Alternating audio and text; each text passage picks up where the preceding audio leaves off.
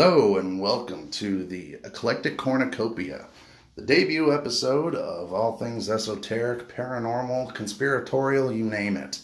Thanks for stopping by. I'm your host, Will Graham. First episode tonight, our debut episode, we're going to kind of do a brief summation of the Paul is Dead conspiracy. So hopefully you'll stick around and let's get to it. In 2005, I started to pay attention to some things that didn't quite seem right. Now, I'll preface this by saying that I used to be a musician at one time. Not currently, but I used to be a pretty good guitarist and bass player, and I played in many bands. My genre of music was rock and punk rock. So I would learn a lot by watching and observing other musicians. Whether it was trying to find tips and tricks and techniques, whether it was guitar or bass, I was always very observant with other musicians. Paul McCartney is one that I would have called my favorite bassist at the time, especially one of them. But something strange happened there. Now, usually in a musician's life, they play an instrument and they get better at it. You know, just putting in your 1,000 hours. You're going to get better at anything you practice at and have passion for.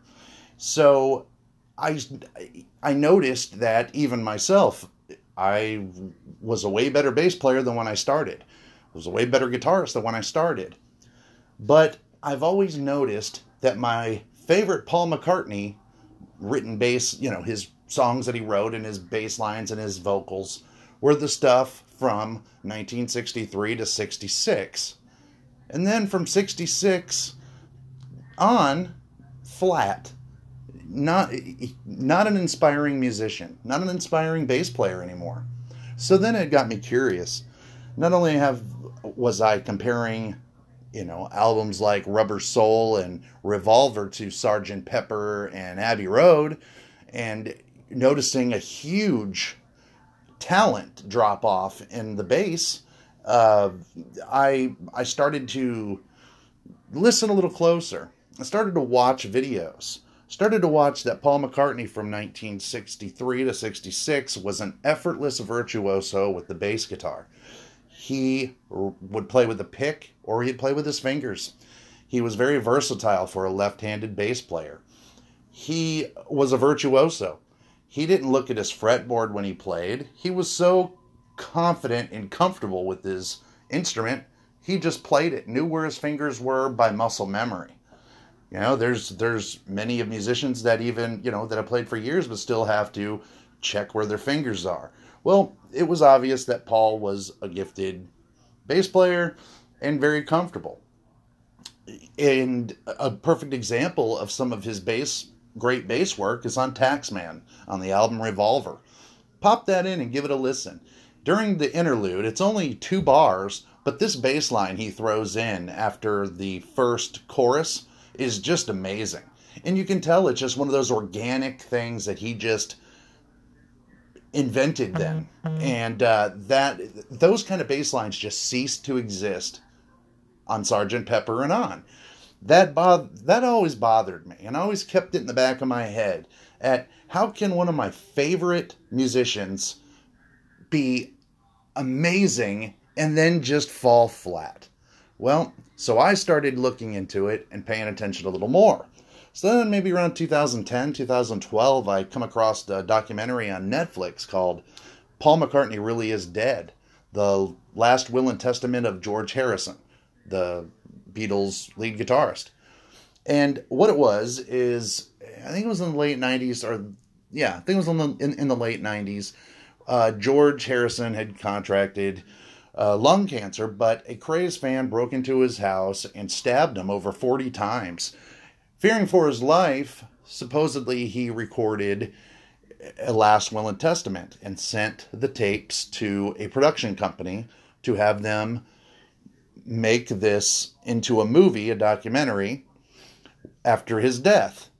So, it basically what it did is it explained how in 1966 the Beatles after their last American tour, they came back, and while recording at Abbey Road Studios, there's different accounts, but basically Paul left kind of jaded a little bit, and his head was full of, he had a lot of pressure. He was supposedly had to write like 8 songs for the new album in a very short amount of time. And so he left kind of feeling dejected, and the story from the Paul Really Is Dead documentary states that he got in his car, which was I think it was a red Aston Martin, but doesn't matter. It was an Aston Martin. He got in it, and it was a rainy night.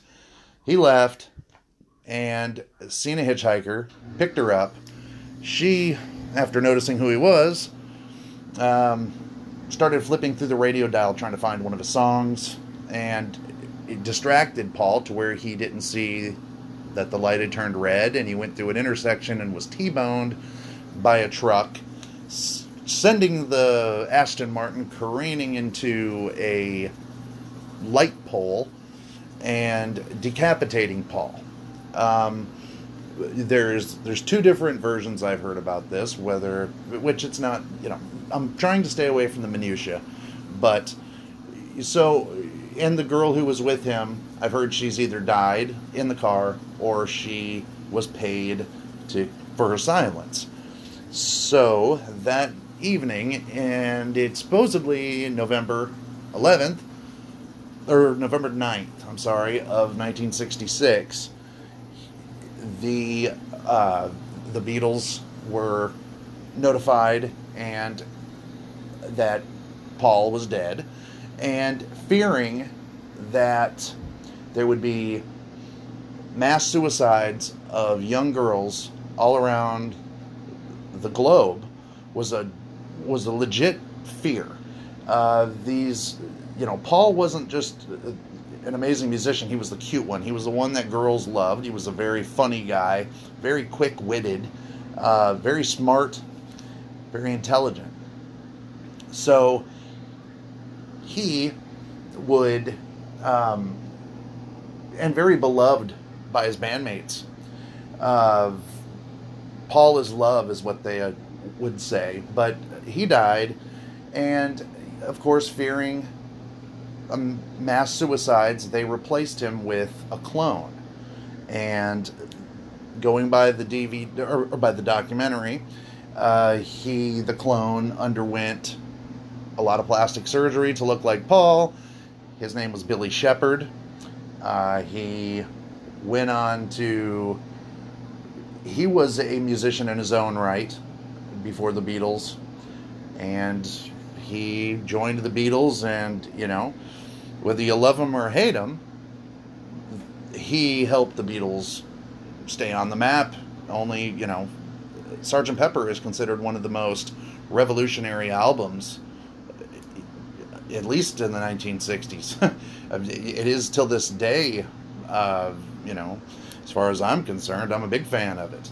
But that Paul still underwent plastic surgery, and he eventually, the rest of the Beatles being so heartbroken, they went on a vacation to India to try to get Paul, the real Paul's soul, to go into the imposter Paul's body. And the John, George, and Ringo would refer to the fake Paul as Paul McCartney. So that he was the false Paul.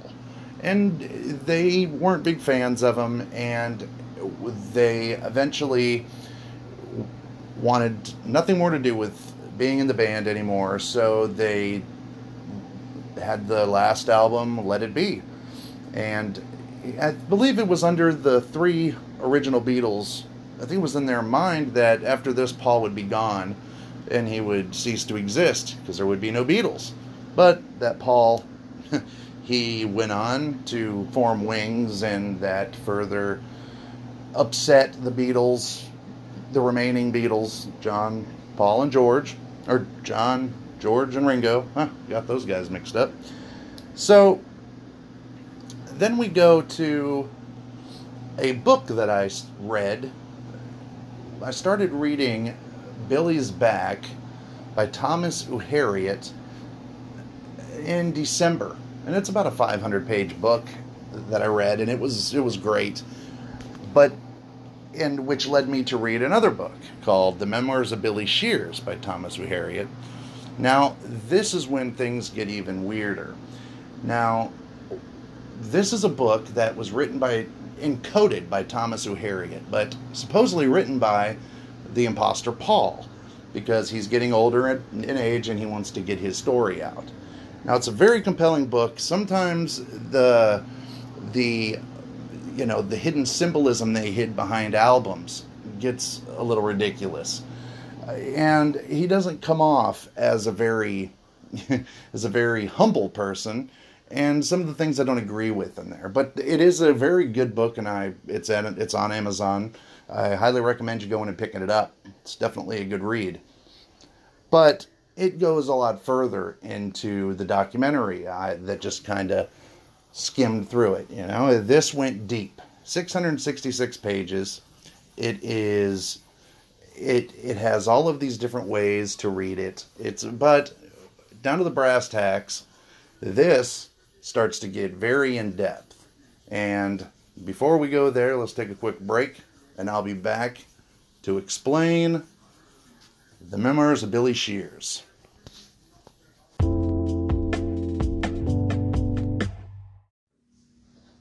All right, welcome back. It's Will again with the Eclectic Cornucopia podcast. Thanks for sticking around. Hopefully you didn't run out on me. But I wanted to go ahead and tell you a little bit more about this Paul McCartney Really Is Dead documentary. It was directed by Joel Gilbert, and I'll go ahead and I'll read the back here, just to give you a little synopsis of what I was saying. But it says, in the summer of 2005, a package arrived at the Hollywood offices of Highway 61 Entertainment from London with no return address. Inside were 2 mini-cassette audio tapes dated December 30th, 1999, and labeled The Last Testament of George Harrison. A voice identical to Harrison tells a shocking story. Paul McCartney was killed in a car crash in November of 1966 and replaced with a double. British intelligence MI5 had forced the Beatles to cover up McCartney's death to prevent mass suicides of Beatle fans. However, the remaining Beatles tried to signal fans with clues on album covers and in song. Until now, the Paul is Dead mystery has exploded worldwide in 1969 was considered a hoax. However, in this film, George Harrison reveals a secret Beatle history chronicling McCartney's fatal accident, the cover-up, dozens of unknown clues, and a dangerous cat-and-mouse game with Maxwell, the Beatles' MI5 handler. As John Lennon became increasingly reckless with the secret, Harrison also insists that Lennon was assassinated in 1980 after he threatened to finally expose Paul McCartney as an imposter. Excuse me. Highway 61 Entertainment has corroborated most of George Harrison's stunning account of the conspiracy to hide McCartney's tragic death. Harrison's complete audio tapes narrate this film that includes all the newly unearthed evidence. The Last Testament of George Harrison may prove to be the most important document of rock and roll history, leaving little doubt that Paul McCartney really is dead. All right. And I believe that this documentary is also on Amazon Prime, and I saw it originally on Netflix. And it's, it's about a 95-minute video. I highly recommend you taking a look. Even if you're on either side of the camp, whether you believe he was replaced by an imposter or you don't, that's fine. I found that this conversation can kind of elicit one of two types of reactions when you talk to people about the Paul is Dead conspiracy. And it's one of those things that you really have to know your facts, but there really is no definitive facts that you can throw at somebody. And people either get very interested or they get very angry. And I've kind of found that maybe it has to do generationally, that maybe, older people that can remember a time in their youth that they can attach to the Beatles' music. Maybe they get a little more angry to think that their beloved Paul might have been a fraud or might have been, impersonated. Or, again, you can be curious about it and want to learn a little more, but it is a rabbit hole. It is something that you can fall deep in. And there's a lot of really good YouTube channels out there that are dedicated to Paul is Dead and also the esoteric. One of my favorites is the Sage of Quay, Mike Williams. Just, Google search him or search him up on YouTube. His channel is very definitive, and he gets very, very deep in the Memoirs of Billy Shears book. Now, I won't get as in-depth as he does on this episode right now, but I will talk a little bit about it because as we talk, I am on page 129 of 666 pages. And I have the 9 after 909 edition of the Memoirs of Billy Shears by Thomas E. Harriet. This book basically it's written by Paul McCartney and encoded by Thomas E. Harriet. It tells everything, kind of basically that the Paul McCartney Really Is Dead documentary. That kind of whets your appetite, but if you want to go down the rabbit hole even further, this book is where you go. Now, there's been additions added to this, and this is the latest edition, and this edition has a bunch of footnotes in it, and there's a lot of very interesting footnotes in here, because I guess in the previous editions of Paul McCartney or Billy Shears in this, Billy Shears was wanting to, kind of clarify some things. And there's a lot of Masonic references, and we'll get all into that later. But let's just kind of do a brief synopsis so we know that this book exists, and it is one of the tomes of vast information when it comes to Paul is Dead. So the reason being is because it's written by Paul himself, supposedly. And it's interesting when you start looking into this book and the writer and coder, Thomas O. Harriet, and how they're both Masons, how Paul or Billy Shears is a Mason. And there is a lot of Masonic references. There's a lot of societal references to the Tavistock Institute, which was a social engineering and research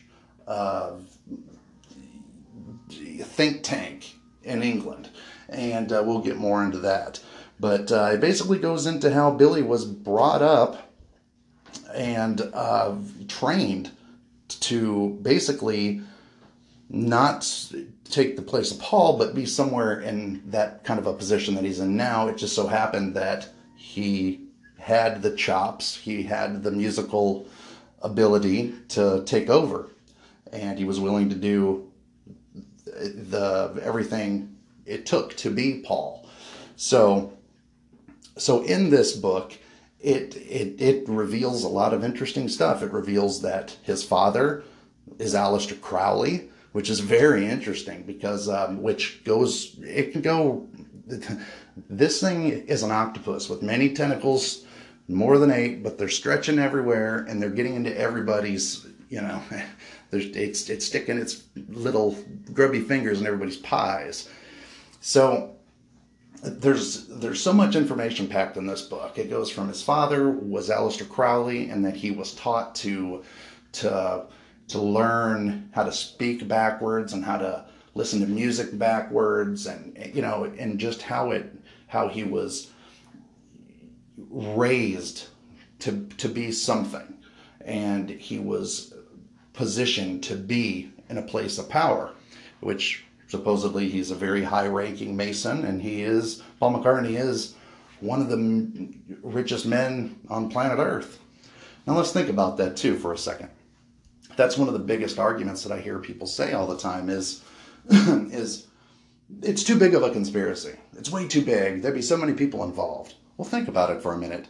How much do you think one Paul McCartney live concert right now, how much do you think Paul McCartney as a corporation, as a business entity, how much do you think he rakes in from the seats, tickets, the merchandising? He probably clears a couple million maybe from one show. So, and how many people does it take to employ to set everything up? Hundreds. So, and then you think about, that's just the live portion of it. So the Paul McCartney name employs many people, and there's a lot of money that would be left on the table if he was to just come out and say, listen, I'm not really Paul, I'm an imposter. You think about him as a studio musician. Well, his albums still sell. I actually am a fan of his latest album. And how many engineers, how many sound people in mixing or mastering, everything.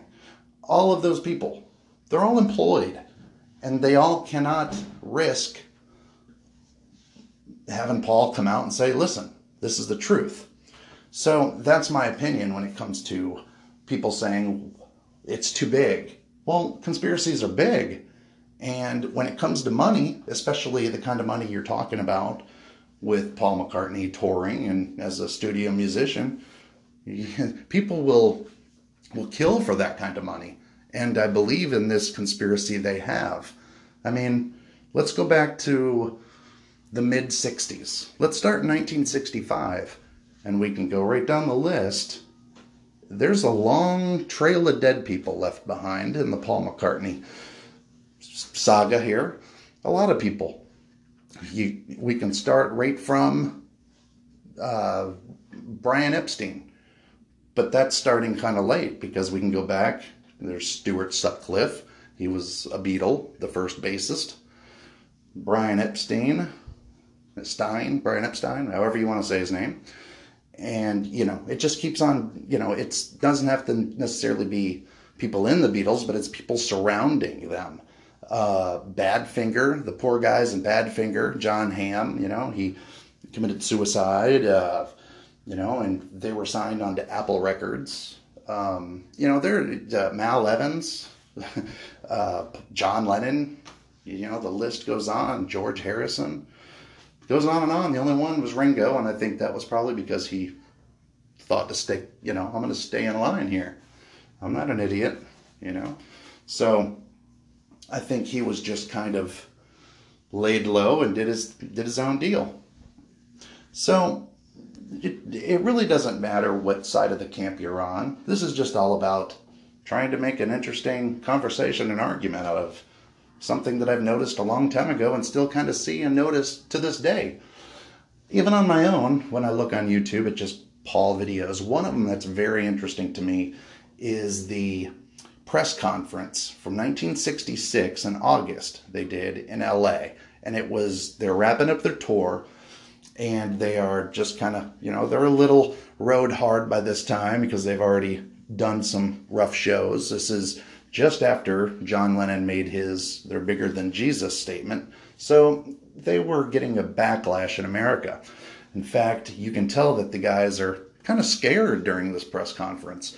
They look nervous. They talk about having to be driven to the venues in armored cars and how their plane was getting shot at. So they were nervous and they were scared. So after that tour, and when they got back from August, and when they got back to England, they announced they weren't touring any longer. And so in between that press conference and December, something happened. And that's when they believe that Paul died or Paul was killed. Something happened to Paul, and Paul was replaced. Now, Billy Shepherd is Billy Shears, and who the imposter was. He had known Paul. He was a member of Denny Laine and the Diplomats. Now, Denny Laine, he's a guitarist, a great musician in his own right. He played with the Moody Blues he started out with, and then he went on to play with Paul and Paul McCartney and Wings. So, but he started out playing guitar as Phil Acryl with Denny Laine and the Diplomats. Now, ironically, there was Bev Bevins he was the drummer for the Diplomats, and he went on to be the drummer for ELO, Electric Light Orchestra. But I did a little searching on Denny Laine and the Diplomats, and you won't find any audio. Or you won't find any video. You'll find audio, and they just sound like your typical, early '60s Merseyside band. That they were decent. But I found an article in the Melody Maker from England, and it's giving a spread about Denny Laine and the Diplomats, and it has each member of the band, kind of a teeny bopper girl type of a pinup type things that tells about each member of the band. And there's Phil Ralston, which that is Phil Acryl, and there's Bev Ralston. Both are from Birmingham. Both went to the Moseley grammar school. Both have the same last names. Is the imposter for Paul, Phil Acryl, is his brother, Bev Bevins from ELO. Can we trace Bev Bevins' genealogy back and maybe find out that he had a brother named Phil Ralston, who later changed his name to Phil Acryl, who later changed his name to Paul McCartney? Now, those are very interesting, very minute details that we'll get into, because from Phil Acryl, he went on to be Paul McCartney, and while simultaneously being part of what was called the Bonzo Dog Doodah Band, or just the Bonzo Dog Band. And this was an avant-garde. So the Bonzo Dog Doodah Band was an avant-garde type of musical genre, which is a theatrical performance. And a lot of the music, ironically, you can see as a precursor to what they did with Sgt. Pepper. A lot of the things sound that far out with what the Beatles did on Revolver until Sgt. Pepper. Kind of fills that gap. So the Bonzo Dog Doodah Band was led by Vivian Stanshall, which was another alter ego of Paul McCartney. You had Phil Acryl / Phil Ralston, and then he was Paul McCartney, and then at the same time he was Vivian Stanshall. They had ironically, Paul McCartney produced a lot of the Bonzo's music. The Bonzo Dog Doodah Band, they also performed a song on the Magical Mystery Tour movie, and it was called Death Cab for Cutie, which is supposedly written about Paul's death, his demise on that cold morning. So that band is actually pretty good. It's a different form of music, but they have a lot of videos on YouTube you can check out. And supposedly with the work of makeup, latex, and wigs, he was able to have different appearances, and that was one of his. Vivian Stanshall was one of his personalities, one of his onstage personas. So, which I said, you can also hear a lot of the precursor to Sgt. Pepper in there. So, this gets very, very in-depth, and it goes through his stint as Vivian Stanshall and as Paul McCartney. But I'll go ahead and read a little bit of what this book is about. It says, in this memoirs, Billy William Shepherd shows how and why he received the role of Paul McCartney in the Beatles. The Switch moved the band into a new musical direction and guided the world into a social revolution that continues today. William explains what drove his unparalleled success and how his Paul role tormented him and each of his Beatles bandmates. This inside look from the perspective of Billy Shears gives us details that we've never seen in print. in this fully encoded monumental work of historical fiction. Now that is another interesting caveat. This book is historical fiction. Now in order for Paul, Paul now, or Fall, in order for fake Paul to not be indicted on breaking his contract without all the legalities and the litigation of coming right out and saying, hey, I'm Paul McCartney, he has to add a small amount of fiction in this historical biography in order for him to not get in trouble for spilling the beans. He's contractually obligated, so he cannot just come out and say it. Like I said, there's a lot of money on the table. A lot of people would change their name for the millions that he makes. He is not above that, believe me. And in the back of the book, it tells, it says Paul McCartney, and it gives a little blurb on him, and it gives a little blurb on Thomas E. Harriot, which is the author. It says, the memoirs encoder created the world's longest acrostic, which you'll see because there's many ways to read this book. On each page, there's emboldened words that are sentences in their own. And like I said, there's also a lot of footnotes in this edition. So it says, Thomas E. Harriot is William's important, and in other books, Harriot breaks the codes of ancient messages by Jesus, Krishna, and Lao Tzu, and Huang Po. So he's an encoder. Paul McCartney wrote this, but like I said, some people will have that argument. Why won't he just come out and say it? Why is it under historical fiction? Well, he's not ready to give up on those millions yet. But a lot of people believe that this 9 after 909 edition, this is 9 years after the edition that came out in November of 2009. So this is 9 years after, and he is getting ready, he's getting older. Paul, he would be 83. The imposter Paul was 5 years older than real Paul. So he's older. He can't tour anymore. And from what I hear, his live shows are really suffering. His voice can't hold the same pitch anymore. It can't hit those highs. So this seems to be his last will and testament, ironically. So we'll go into that, more into the book, but we're going to go back to the start on the next episode of this podcast. We're going to go back. We're going to start in 1965, and we're going to see all the intricate differences, things that I think are pertinent. Not everything, because some things I don't think are pertinent. But we're going to start from the beginning, and we're going to take a look, come up with the satisfactory conclusion.